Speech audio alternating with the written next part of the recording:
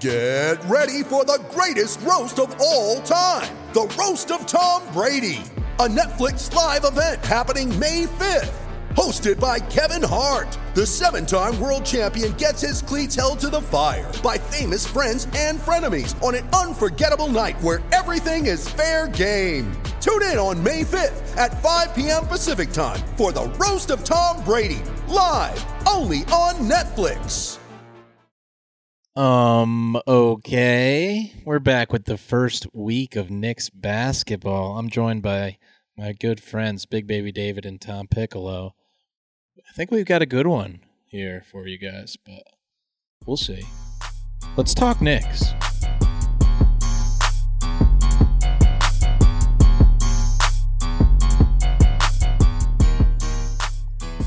All right. First week of Knicks basketball. How are you guys feeling? Well, we'll start with you, Tom. How are you feeling about the Knicks? I don't know if we need to get into the hey, how are you, just because it's already 10 p.m. at night. But I guess you could tell me how you're feeling. Well, it's a good call to say we are recording this as the Knicks-Bucks game wraps up. And, you know, the result of this game has completely warped all of our takes. We were just saying before we started recording, like, we all had stuff we wanted to say. And, you know, after the first two games, which kind of didn't go our way, but this game tonight was a total reversal. So I don't know. I'm kind of just on my toes here, ready to go with the flow. Outside of Knicks basketball, I'm doing fine. Like, you know, we just did the whole Christmas thing, the whole holidays thing. Saw a little family, you know, less than usual, but still got to see some family, so that was nice. No complaints over here. But yeah, I mean, this has been a very shocking Sunday evening in Knicks basketball, so I'm excited to get into it with you guys. Yeah, I've got all the same things to say. Basically, the Sunday game has come as a bit of a surprise, and we'll get into the details of that as we go. Other than that, doing well. Holiday stuff, couple days off work. Just glad the Knicks are back and actually playing, and it's real games. Yeah, it's good to watch these guys. I didn't think we were going to get a chance to watch Brazdeikis fight the Nasser Antetokounmpo today, but we're getting lucky.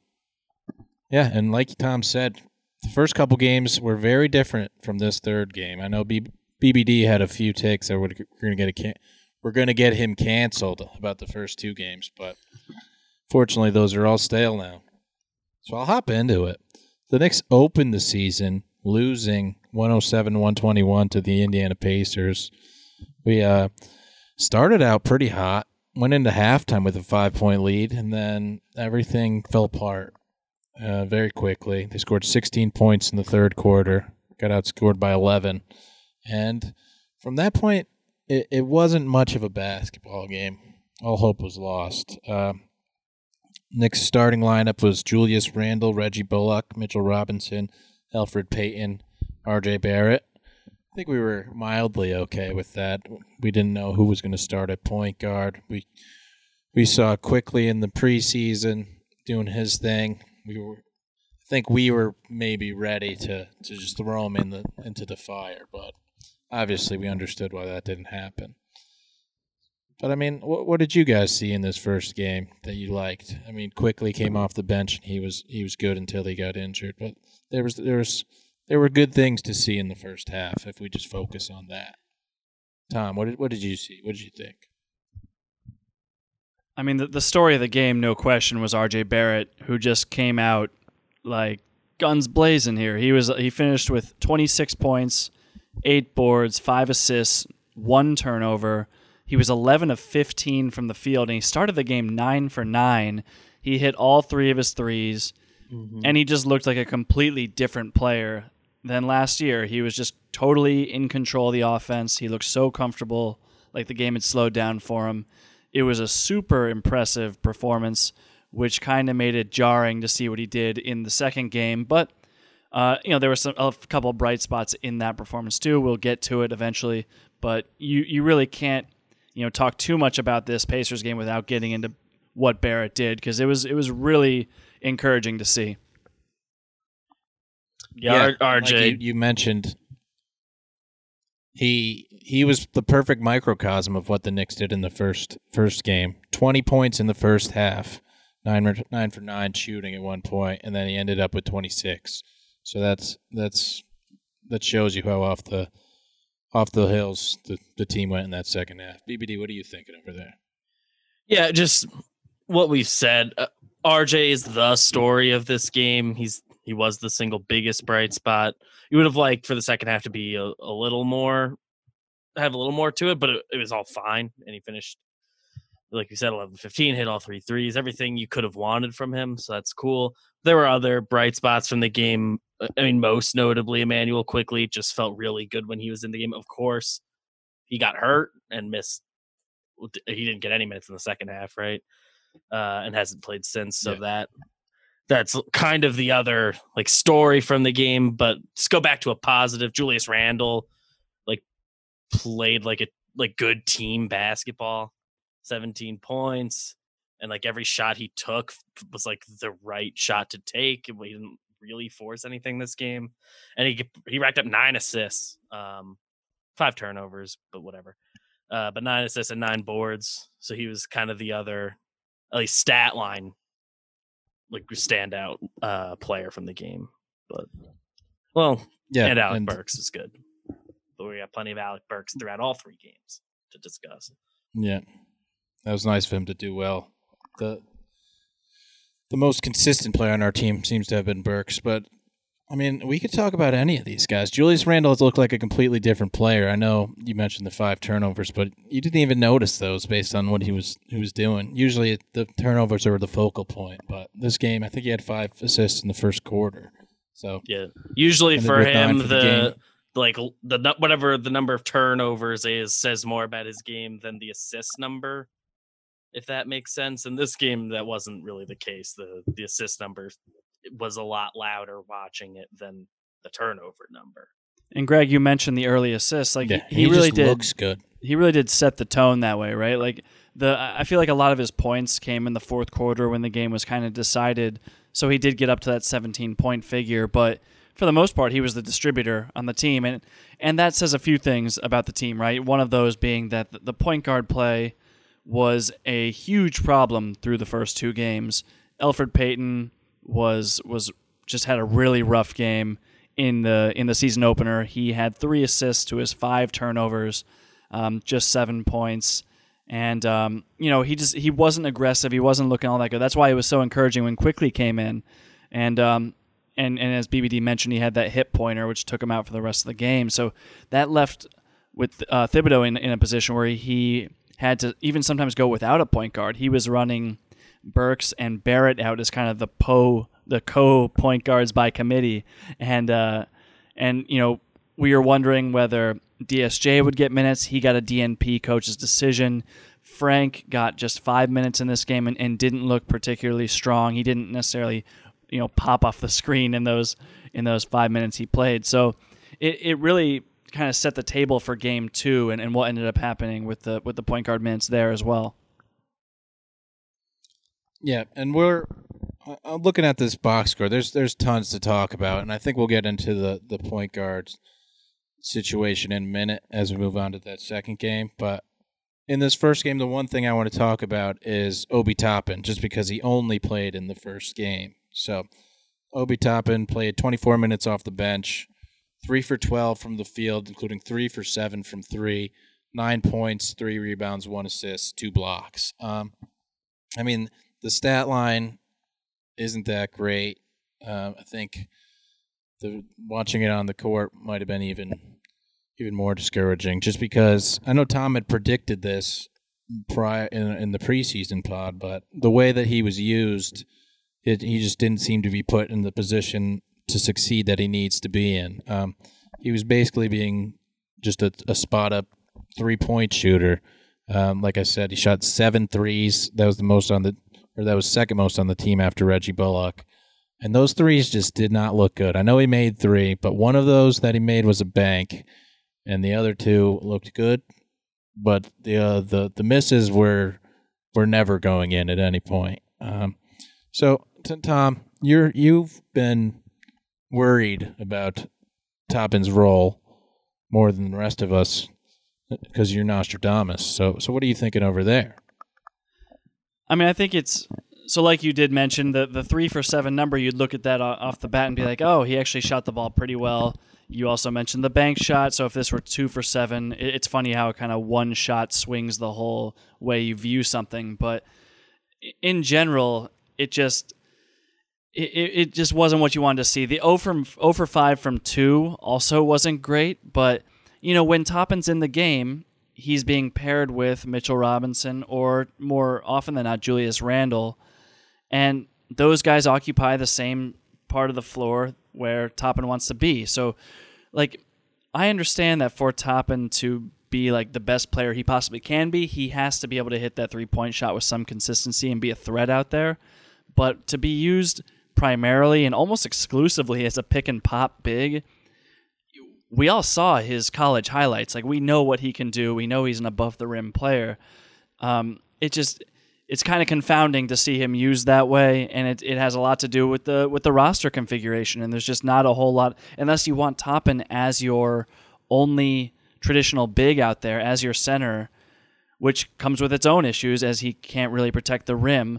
It's going to be really hard to fit him into an offense unless he's playing with a stretch 5, like a going back a ways Luke Cornett type, or even it's just hard to find the right Kristaps Porzingis, I guess, but it's hard to find the right type of player that Toppin would actually fit with. But I do know that Mitchell Robinson and Julius Randle aren't it.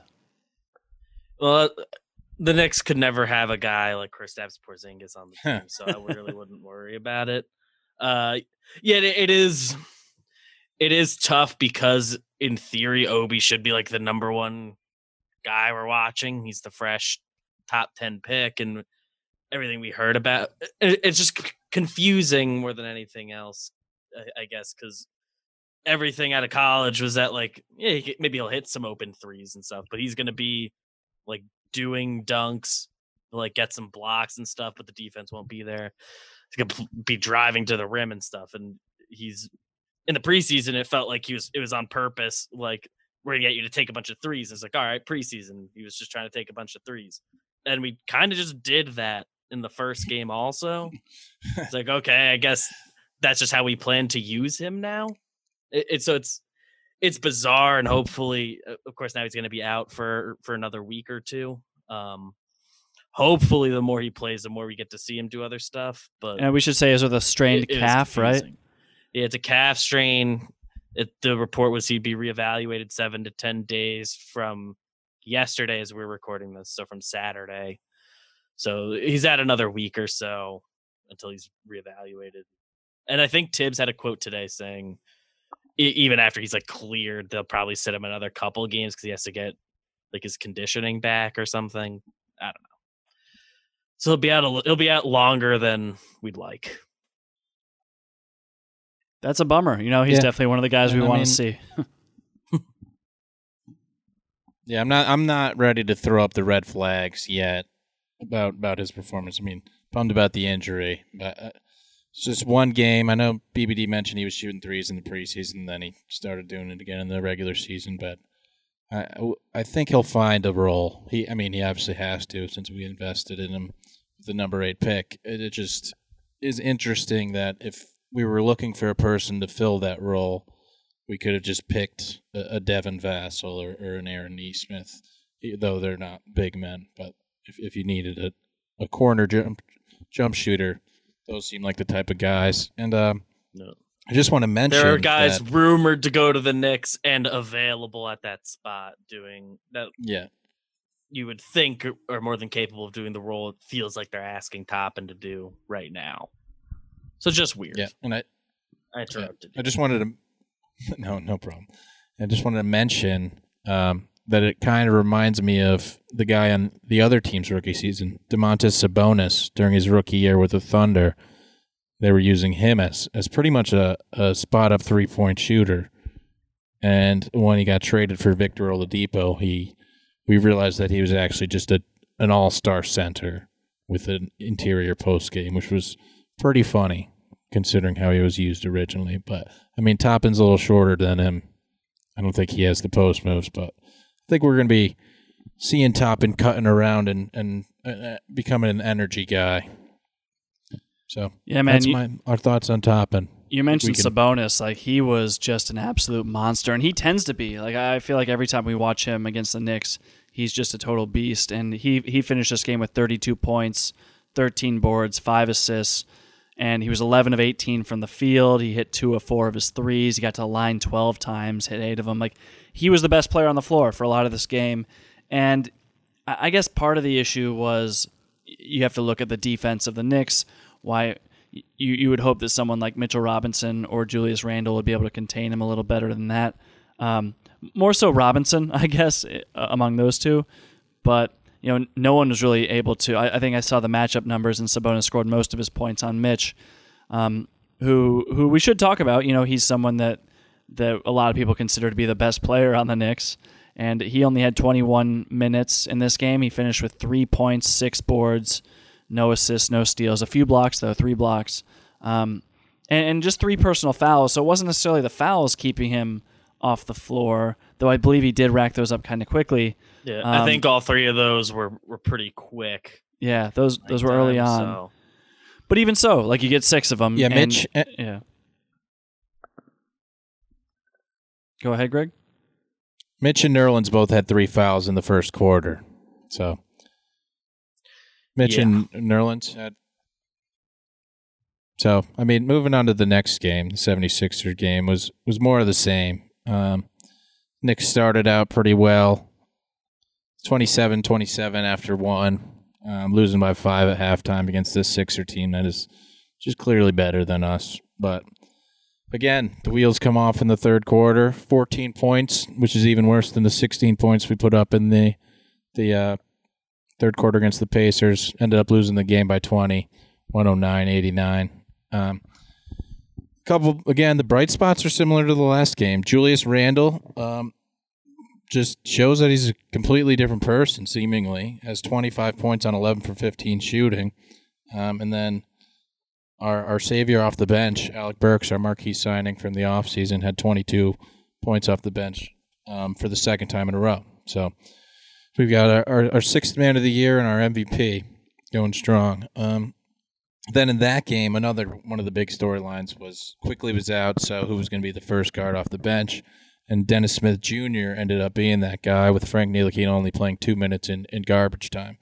And so this is where the guard rotation came into play, because Elfrid Payton and DSJ as the point guard combo was one of the more painful things to watch. Elfrid Payton was 0 for 6 from the field, 0 points, 1 assist in 18 minutes. That's your starting point guard, getting backed up by Dennis Smith Jr., who's 1 for 5 with 4 points and 2 assists off the bench. So that was just sad, because Quickley was out for this game. As we mentioned, he's going to be out for at least a couple more games. We don't know when he's coming back. And then Frank didn't play until the end. So what are you thinking about that?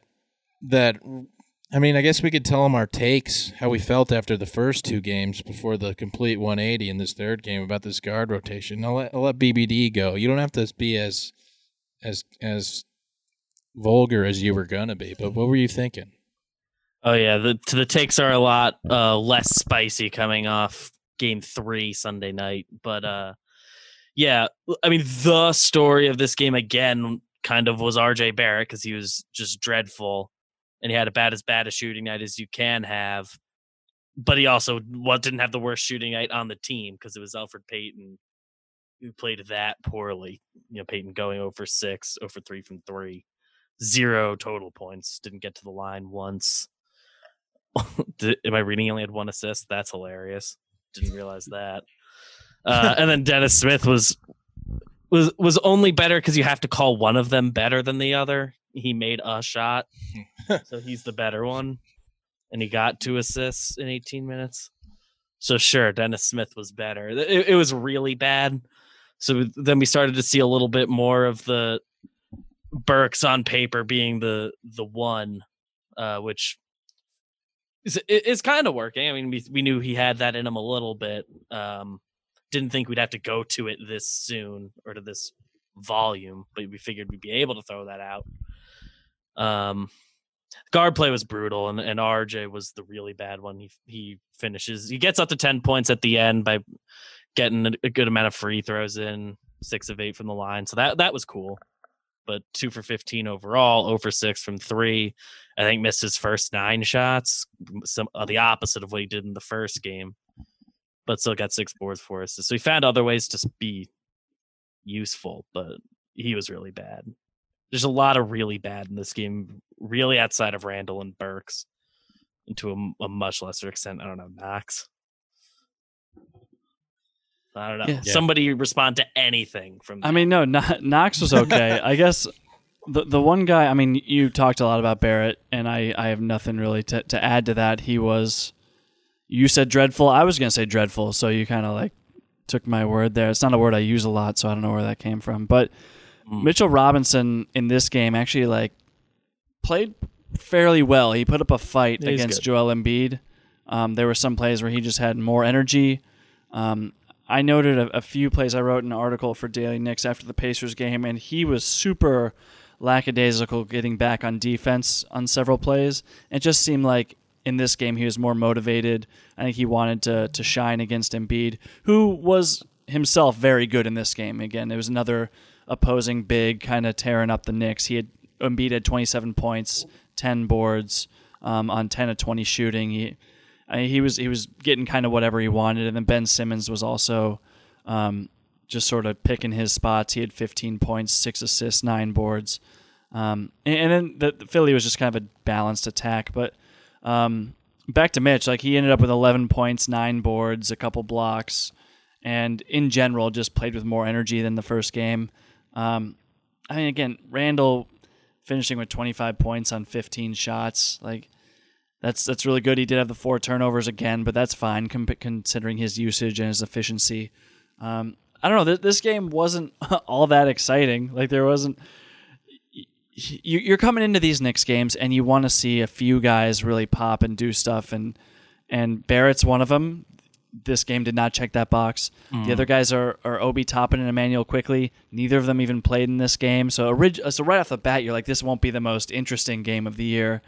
And then you're just looking for little stuff from guys like from Mitch, from Knox, from Frank if he gets in. And he did get those 2 minutes. Yeah, just barely. So I don't know. I felt like the first game was kind of a more entertaining watch. This one, not as much. Probably the worst of the 3 games we've played so far, I think. Oh yeah, it was a pretty quick downer. And going back to RJ briefly. I'll try to limit it because it looked so much better in game 3 here. But even with the shooting line on paper being as bad as it was, like it's one thing if he ends up with those numbers and it looks that bad, but like the shot attempts were fine. They were like smart takes, but like they really weren't smart takes either. He was forcing a lot. He was shooting while covered, not in like a good position at all to take shots. Took a few step backs that were like, what are you doing? So the shot selection was just as much of an issue as the results for RJ in that game. It was weird because it's not really the way he's played in my watching experience. He's been like mostly making the right plays, even if the results haven't been there over his first year. So just basically reiterating, he was disappointing. No, it's a good point. Like it was like he kind of came into this game thinking, "Oh, I'm the guy now." You know, he's coming off that really hot first game. And he's like, "This is my team. Like I have to be the guy, be the engine." And he definitely forced the issue and to shoot to very negative results. Yeah, and one maybe we could call this a positive. I think we will, just for the heck of it. He was 6 for 8 from the free throw line. I mean, his free throw stroke looks pretty good this year. I know he started 2 for 4, and then he hit his last 4, which was good. 1 for 2 in the first game. But I think every game he's like missed the first free throw of the game that he takes too, which has made it doesn't get him off to a great start, but then by the end the numbers have been fine each game from the stripe. So it's fine, but I watch with my dad, and he gets really upset when he misses a free throw, and like I mean everyone does a little bit because we want him to do that, But the numbers in the end have been fine, so it's whatever. Dads hate when guys miss free throws. That's just a fact. Yeah, that's a rule.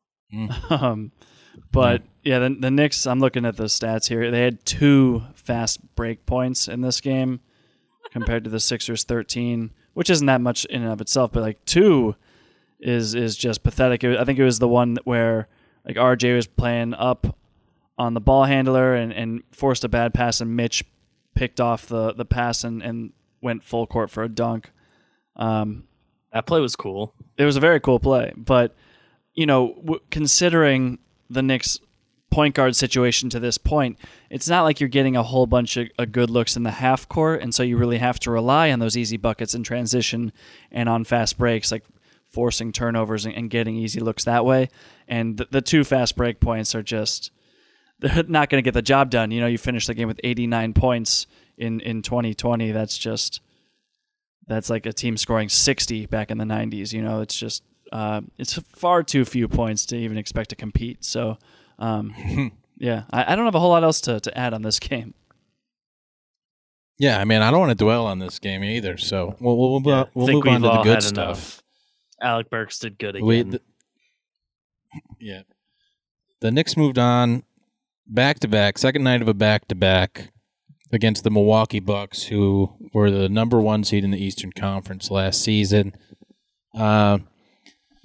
We all are expecting to get dominated. I'll be honest. We were expecting to start recording this podcast at halftime with the result already decided, which, the result may or may not have already been decided at halftime of this game, but it wasn't the result we expected. The Knicks won this game 130-110 they were up 15 at halftime.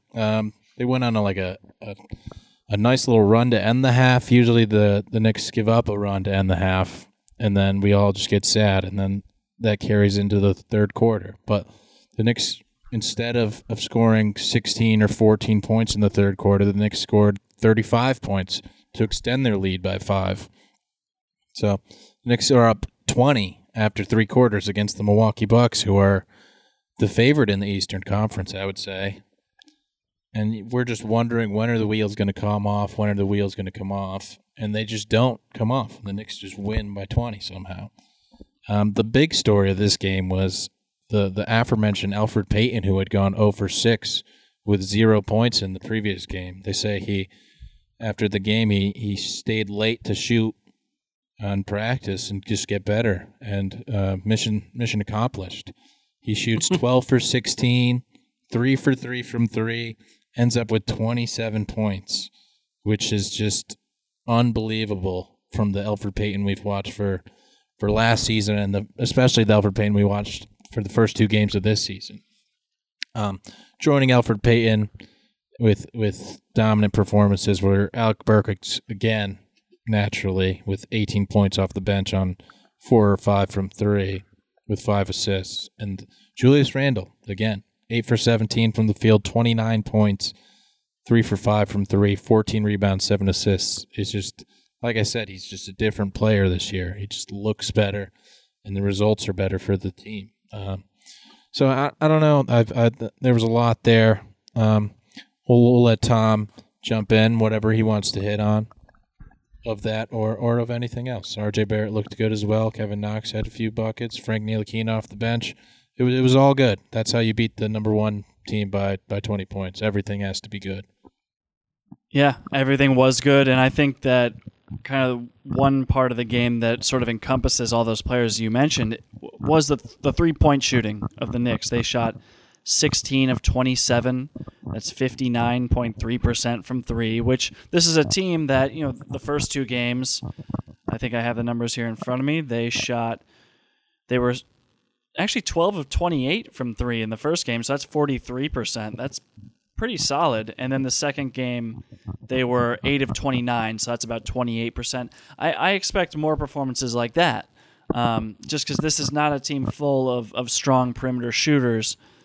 But 2 of the 3 games so far, they've actually been quite good. And in this game, they were simply on fire. Like, they hit 16 threes to the Bucks 7. That's a 27-point difference from behind the arc. And that's the difference in the game, right? Like, you outscore someone by 27 points from 3, and it would be pretty hard to lose, especially when you're like equal on free throws and things of that nature. So, I mean, everybody was hitting in this game. You mentioned Burks 4 of 5 from 3, Ntilikina 4 of 4 from 3.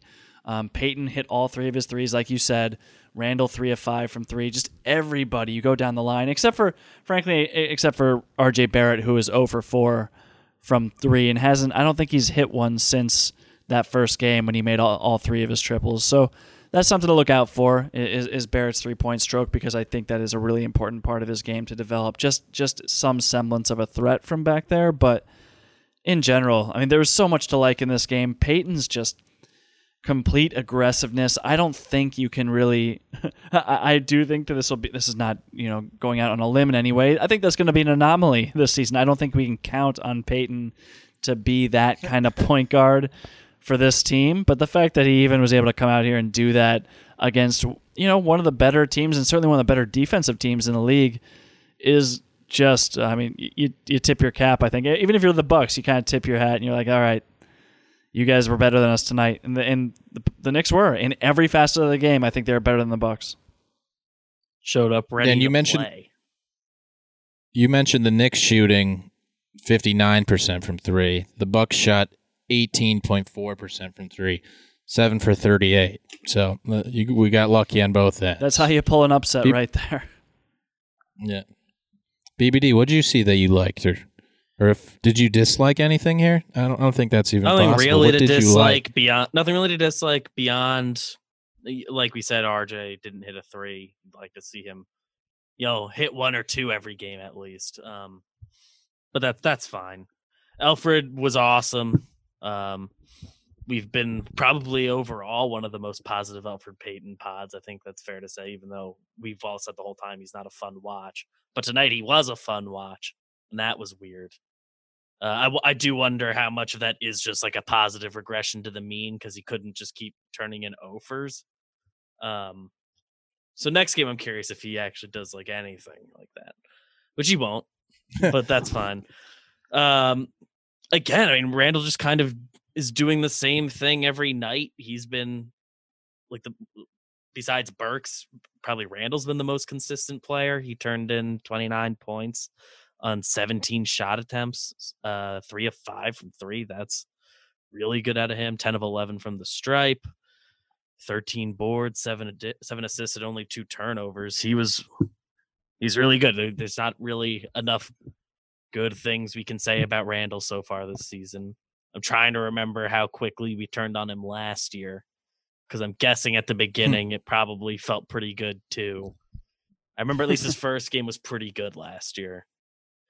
So hopefully he just keeps doing this instead, and maybe we can actually trade him and some team will actually want him at the deadline. Probably not, but it'd be nice. I mean, look, I think you have to celebrate these kinds of wins. I think they'll be few and far between this season. If you are looking for a negative thing, I'll throw one out there. Just that I mentioned for the last game, like the guys were looking to see play and perform. I listed them before, and the 2 rookies didn't play in this game in Toppin and Quickly, and so we're looking for Barrett to show out, and he was fine. Like I think he really stepped up more towards the end of the game when he was like very aggressive getting to the basket when the contest was kind of already decided. You're looking at Mitch, who finished the game with just 9 points, 6 boards, a block, 2 steals, only 2 personal fouls in 35 minutes, and that's great to see. Got up to 35 minutes. Yeah, I mean that's awesome. But he's not exactly popping statistically at least. Kevin Knox, 3 of 8 from the field, 1 of 4 from 3. It's a lot of the young guys who, frankly, the guys who played really well are the veterans who maybe we just care less about. And I think that's okay every once in a while to just enjoy a Knicks win. Like, not everything has to be about, development and and the future. Sometimes you can just kind of live in the moment and enjoy a big Knicks upset. That's a lot of fun. So, I do think that we're going to hope to see these younger guys play better and have more opportunities. I know this has been a very pro-Frank pod for the most part, And he did come out with just a ton of energy, even before he hit his 4 threes, which kind of came later in the game, it seemed. But he just came out with, he was full court pressing as soon as he got in. He was digging down on help defense. He was getting deflections. He was just really bringing a lot of energy, and I like that. And it kind of translated to the offensive end too, where he was aggressive there as well. So that was cool to see, and I do wonder whether he will get more minutes because of his performance tonight. Yeah, and Frank's aggression, it picked up in that fourth quarter when he just launched 2 threes, which we weren't expecting. Earlier in the quarter, I know Mike Breen and Clyde had said that Frank needed to shoot the ball because he got into the lane. He had an open floater jumper inside the free throw line. He just passed it up and kicked it out to Randall, who traveled. So it was just a turnover instead of an open 2-point look for him. And then, after that, he ball got swung to him. He hit an open 3. Then he had he got the 3 on the elbow. Triple threat position, and he just shot a 3 with a man on him and hit it.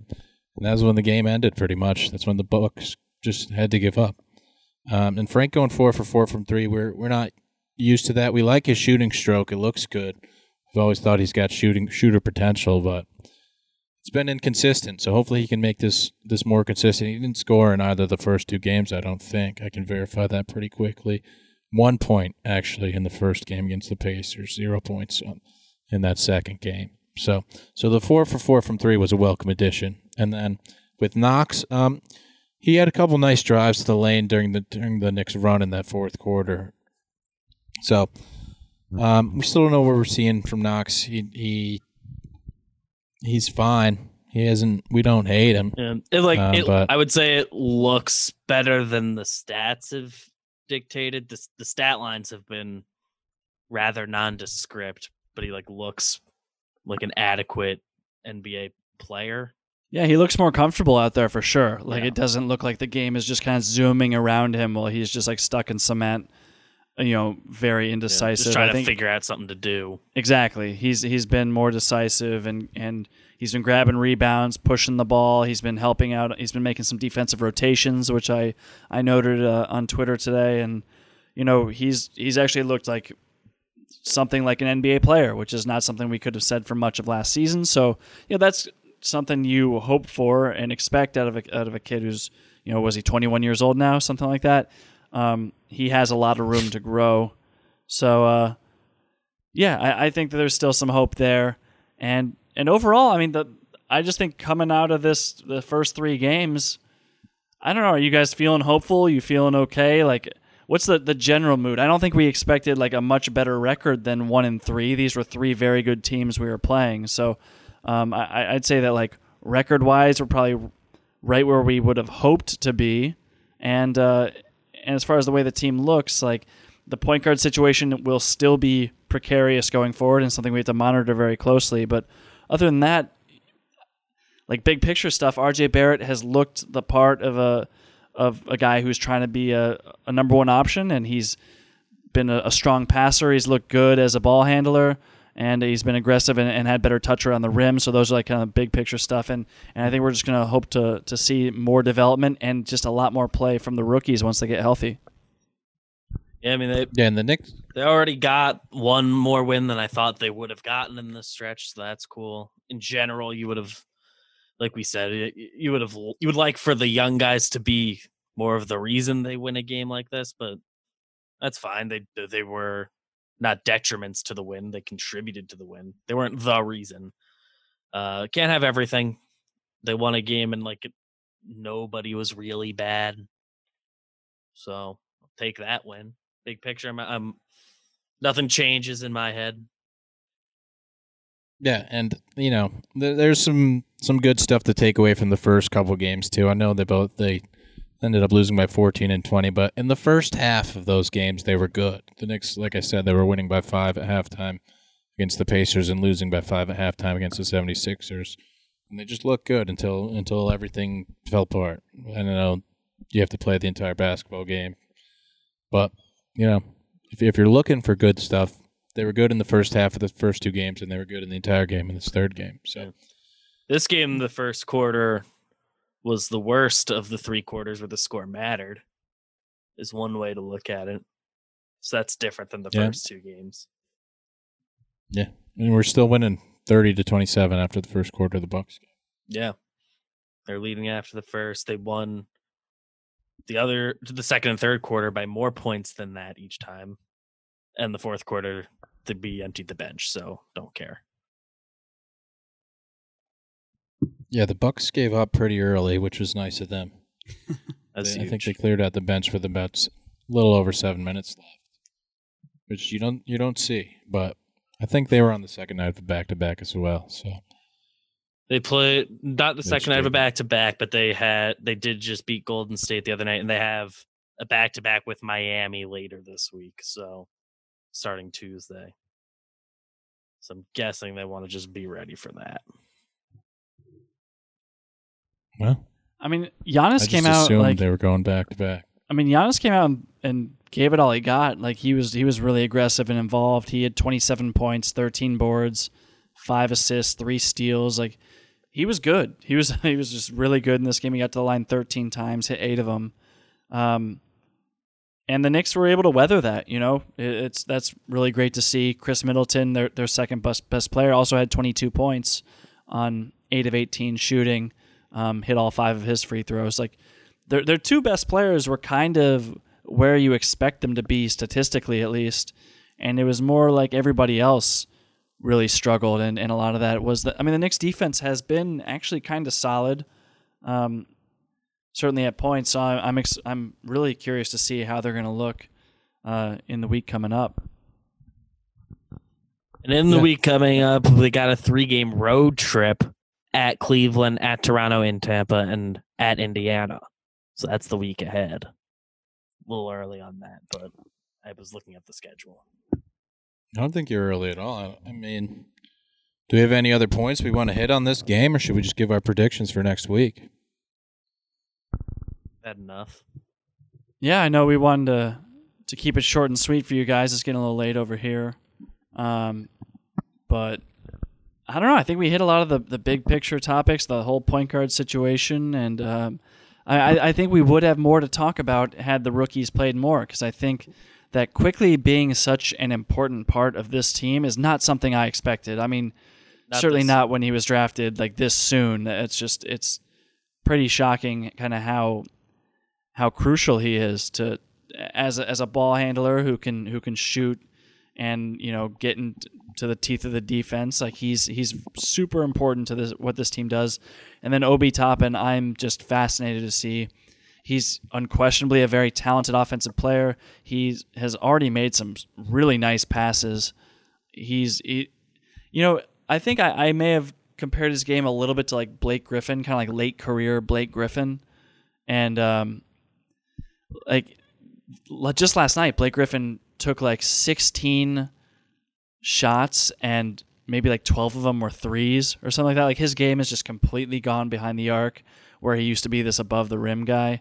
So I don't know. I'm wondering if Toppin, and Blake Griffin is also a very strong passer, as Toppin has shown he can be too. So I'm wondering if there's anything to that comparison. But the other thing is that Blake was a monster rebounder and just so strong and like embraced contact. And I'm just not really seeing that from Toppin. You know, he's not really like lowering his shoulder and bulldozing people like Blake Griffin did or does still actually. So I don't know. I'm very curious to see our young guys once they're back with the team and playing minutes, because that's the whole future of the team. That's what we're looking for this season.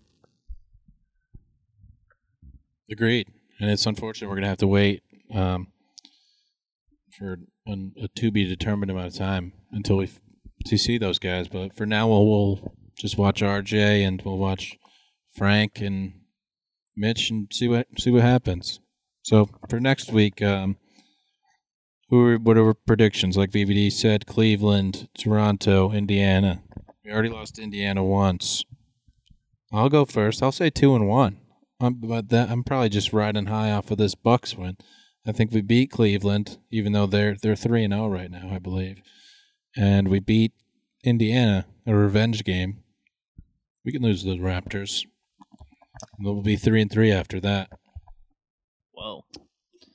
For me, I was talking to my brother about predicting like the record after the first 10-ish games of the year. And I thought they would get one of the Pacers games, and they already didn't get one of them. So I'll predict they get this next Pacer game.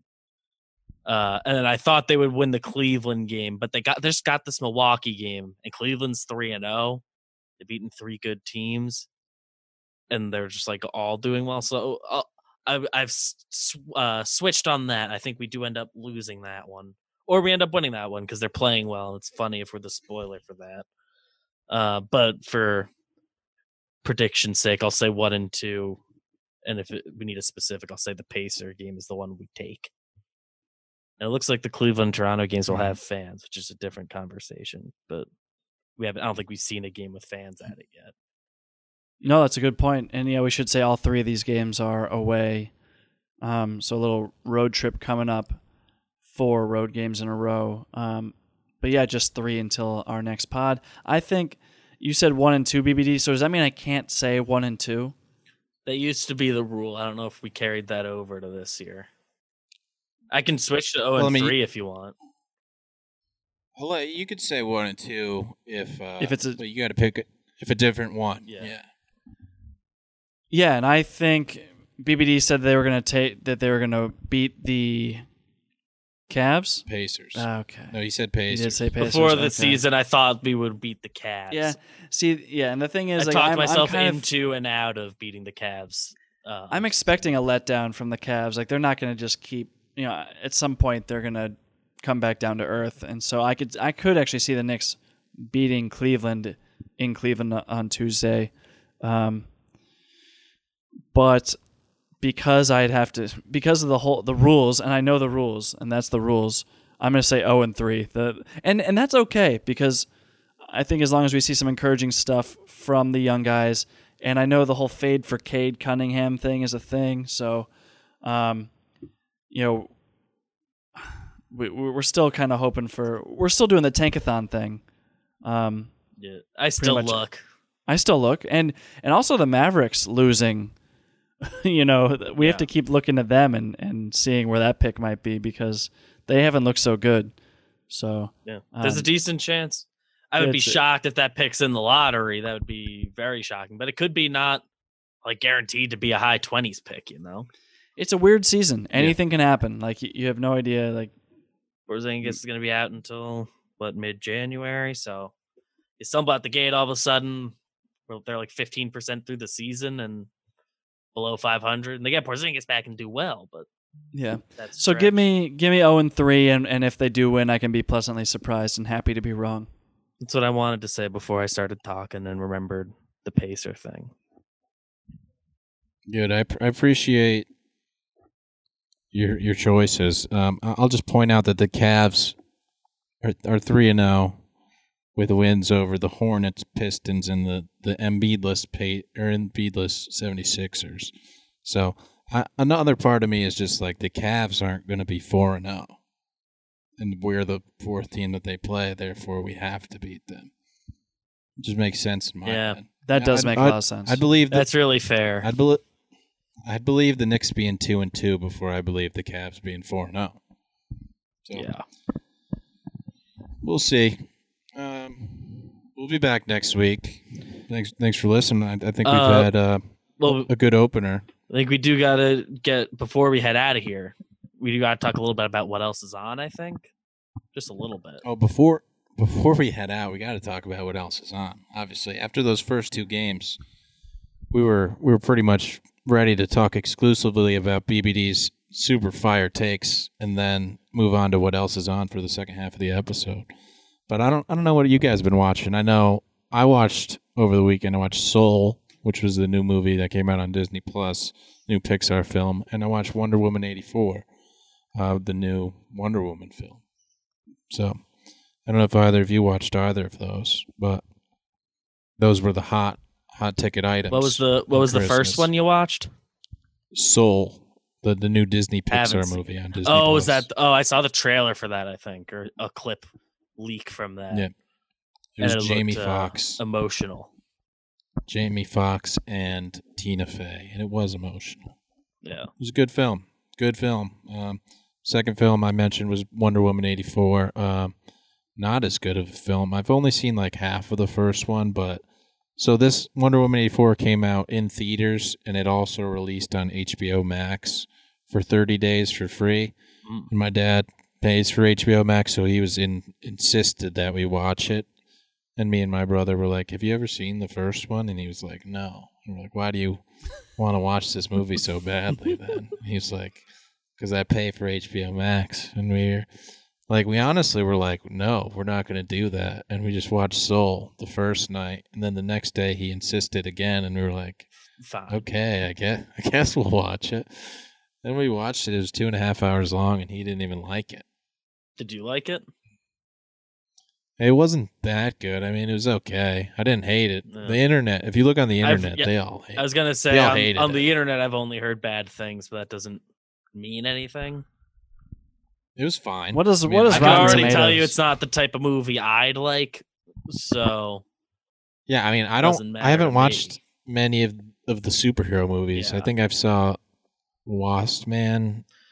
I saw Ant-Man and Iron Man. Yeah, I've seen the Ant-Man movies. Yeah, when you lead with Wasp Man, it definitely indicates you have not seen many of these movies. The Marvel heads in our audience are going nuts right now, but I, like you, haven't seen many of those. I did see Thor Ragnarok, which I thought was really good. I was like, oh, okay, I get it. People like these movies, and that makes a lot of sense because it was why people like them. It was like action-packed, but it was also super funny, and Jeff Goldblum was in it being funny, and you're like, is it... I don't know. It was we talk a lot about how kind of comedy movies are going away, and Thor Ragnarok was one of the funniest movies I saw that year, and I was like, that's weird, It's a Marvel flick, but that's kind of where we are. I have not seen Wonder Woman, haven't seen Wonder Woman 84, but I also haven't seen Wasp Man or any of those, so... I don't know. What have you watched? I watched... Yeah, what else is on for you, Tom? What's on your TV over there? So I haven't been watching a whole lot of television, but because I've been watching so much Knicks, but sorry. My wife and I did watch a Christmas movie, a movie that came out in 2020 on Hulu called Happiest Season. Are you guys familiar with this? I'm not. It's kind of a rom-com. It's a rom-com film. It stars Kristen Stewart and Mackenzie Davis, who you might know from Black Mirror. She was on an episode of Black Mirror that was like pretty mind-blowing. But there's also Daniel Levy. Her face. Yeah, I'll just read the synopsis of it really quickly. A young woman with a plan to propose to her girlfriend while at her family's annual holiday party discovers her partner hasn't yet come out to her conservative parents. There's some Meet the Parents vibes to it. There's Aubrey Plaza is in it, who's just absolutely delightful. I love her. So she's just a fun hang. I don't know. It was a fine movie. It was a Christmas movie. It was a rom-com. Like, it was kind of what you'd expect, but kind of from like a little different perspective, I guess. But I don't know. It probably won't be cracking the Christmas annual rotation. It's not like Home Alone or anything, but yeah. Glad you gave it the one watch. Yeah, it was fine. Yeah, that's good.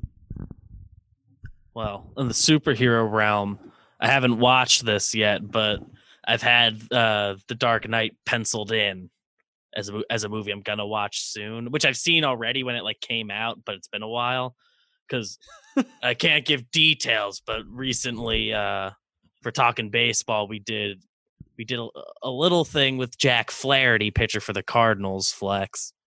And the subject of The Dark Knight came up, and we were talking about it. And I was like, I haven't seen that since it came out, and I was 12. So, I'm gonna rewatch that at some point. The Dark Knight's really good. Yeah, the Heath Ledger one. Yeah. This movie. Everybody knows this. Everyone can recite most of the lines to this movie. Yeah, I know. I don't even put it in the movie. I just haven't seen it in a while. I don't even put it in the superhero realm. I think it's just a Christopher Nolan movie. It's its own thing. Yeah, but it reminded me that I haven't watched that yet. As far as what I have watched, I rewatched season 3 of The Handmaid's Tale because I realized I couldn't remember exactly what happened in it because it's been like over a year since it came out. So I rewatched that, liked it. But because they're coming out with a new season. Yeah, right? I've never watched Handmaid's Tale, but yeah, I like that show a lot, and I think like end of 2021 they're gonna drop season 4 because I think it just started producing it when COVID hit, and now they're like just starting to film again and stuff. I think so. That's coming. As far as what I have been watching, the other stuff I've been watching, I'm watching a lot of Gilmore Girls. I finished the first season yesterday. Hadn't watched it before, and I just kind of watched it because I thought it would be funny if I watched it. But I'm all in. I'm really enjoying it. So you started watching it as like a joke, like it'd be kind of funny if I just watched it. Like I thought it was. Yeah. Well, it was. The truth is, it was like 12:30, and I was trying to go to sleep. I was like, all right, let's throw something on. Ooh. Haven't watched this, and I know people that follow me have tweeted not good things about this show, and I know it's critically acclaimed. I don't know if there's like an actual definition you got to fulfill to be critically acclaimed. I'm just saying that. But so I was like, all right, I'll throw this on and go to sleep. And then I was like, oh, I love every character in this show, so I'm all in. I'm gonna watch all 7 seasons. It being a sitcom with 42-minute episodes is pretty frustrating because it's gonna take me a while, but. It's long. That's where I'm at. It's long. I finished Schitt's Creek. I forget if I told you guys that. I did finish the series Schitt's Creek. Really, really strong stuff. That. Really good. It's a good series. I've enjoyed that series a lot. I watched the first 3 seasons of it, but then I think the 4th hadn't gotten to Netflix yet, and I just never went back. But I know I need to. Yeah, that's what happens. So, I mean, is that it? I feel like that was a good what else is on segment. That was pretty strong. Probably our best one. Yeah. I think we'll be coming back with recommendations of what to watch and what not to watch. Hopefully by next week I'll have finished season 2 of Gilmore Girls and can tell you more about that. For those of you who haven't seen season 2 of the show, where season 1 came out in the year 2000. And then on the off chance that the Knicks become dominant and continue their ways of tonight against the Milwaukee Bucks, we may even be able to cut this segment entirely. Yeah, trimming the fat on it a little bit.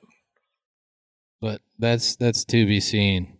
I think it's more likely that this segment takes over the entire show. So we're just setting you guys up, it a month. Just so you know.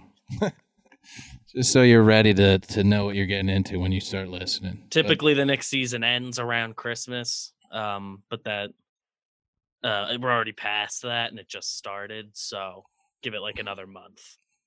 Yeah, when they're 4-20 and they fire their coach, that's when the season ends and the podcast goes off the rails. But hey, if you're still listening to this, leave us a 5-star review. Leave a comment. Probably liked it if you listened this far. Tell us what you're watching. I want to give us a recommendation. What should we be watching? Like, I need Rex. We clearly do. Listen to what we just all said. Yeah, that's true. Well, we're going to need your recommendations, and thank you all for listening. It's good to be back with the Knicks. Knicks to be back playing again. It's been a long time since March, since the lockdown, and the Knicks stopped playing basketball. But we're back. We're going to have a good season, and thanks for listening. Let's go Knicks.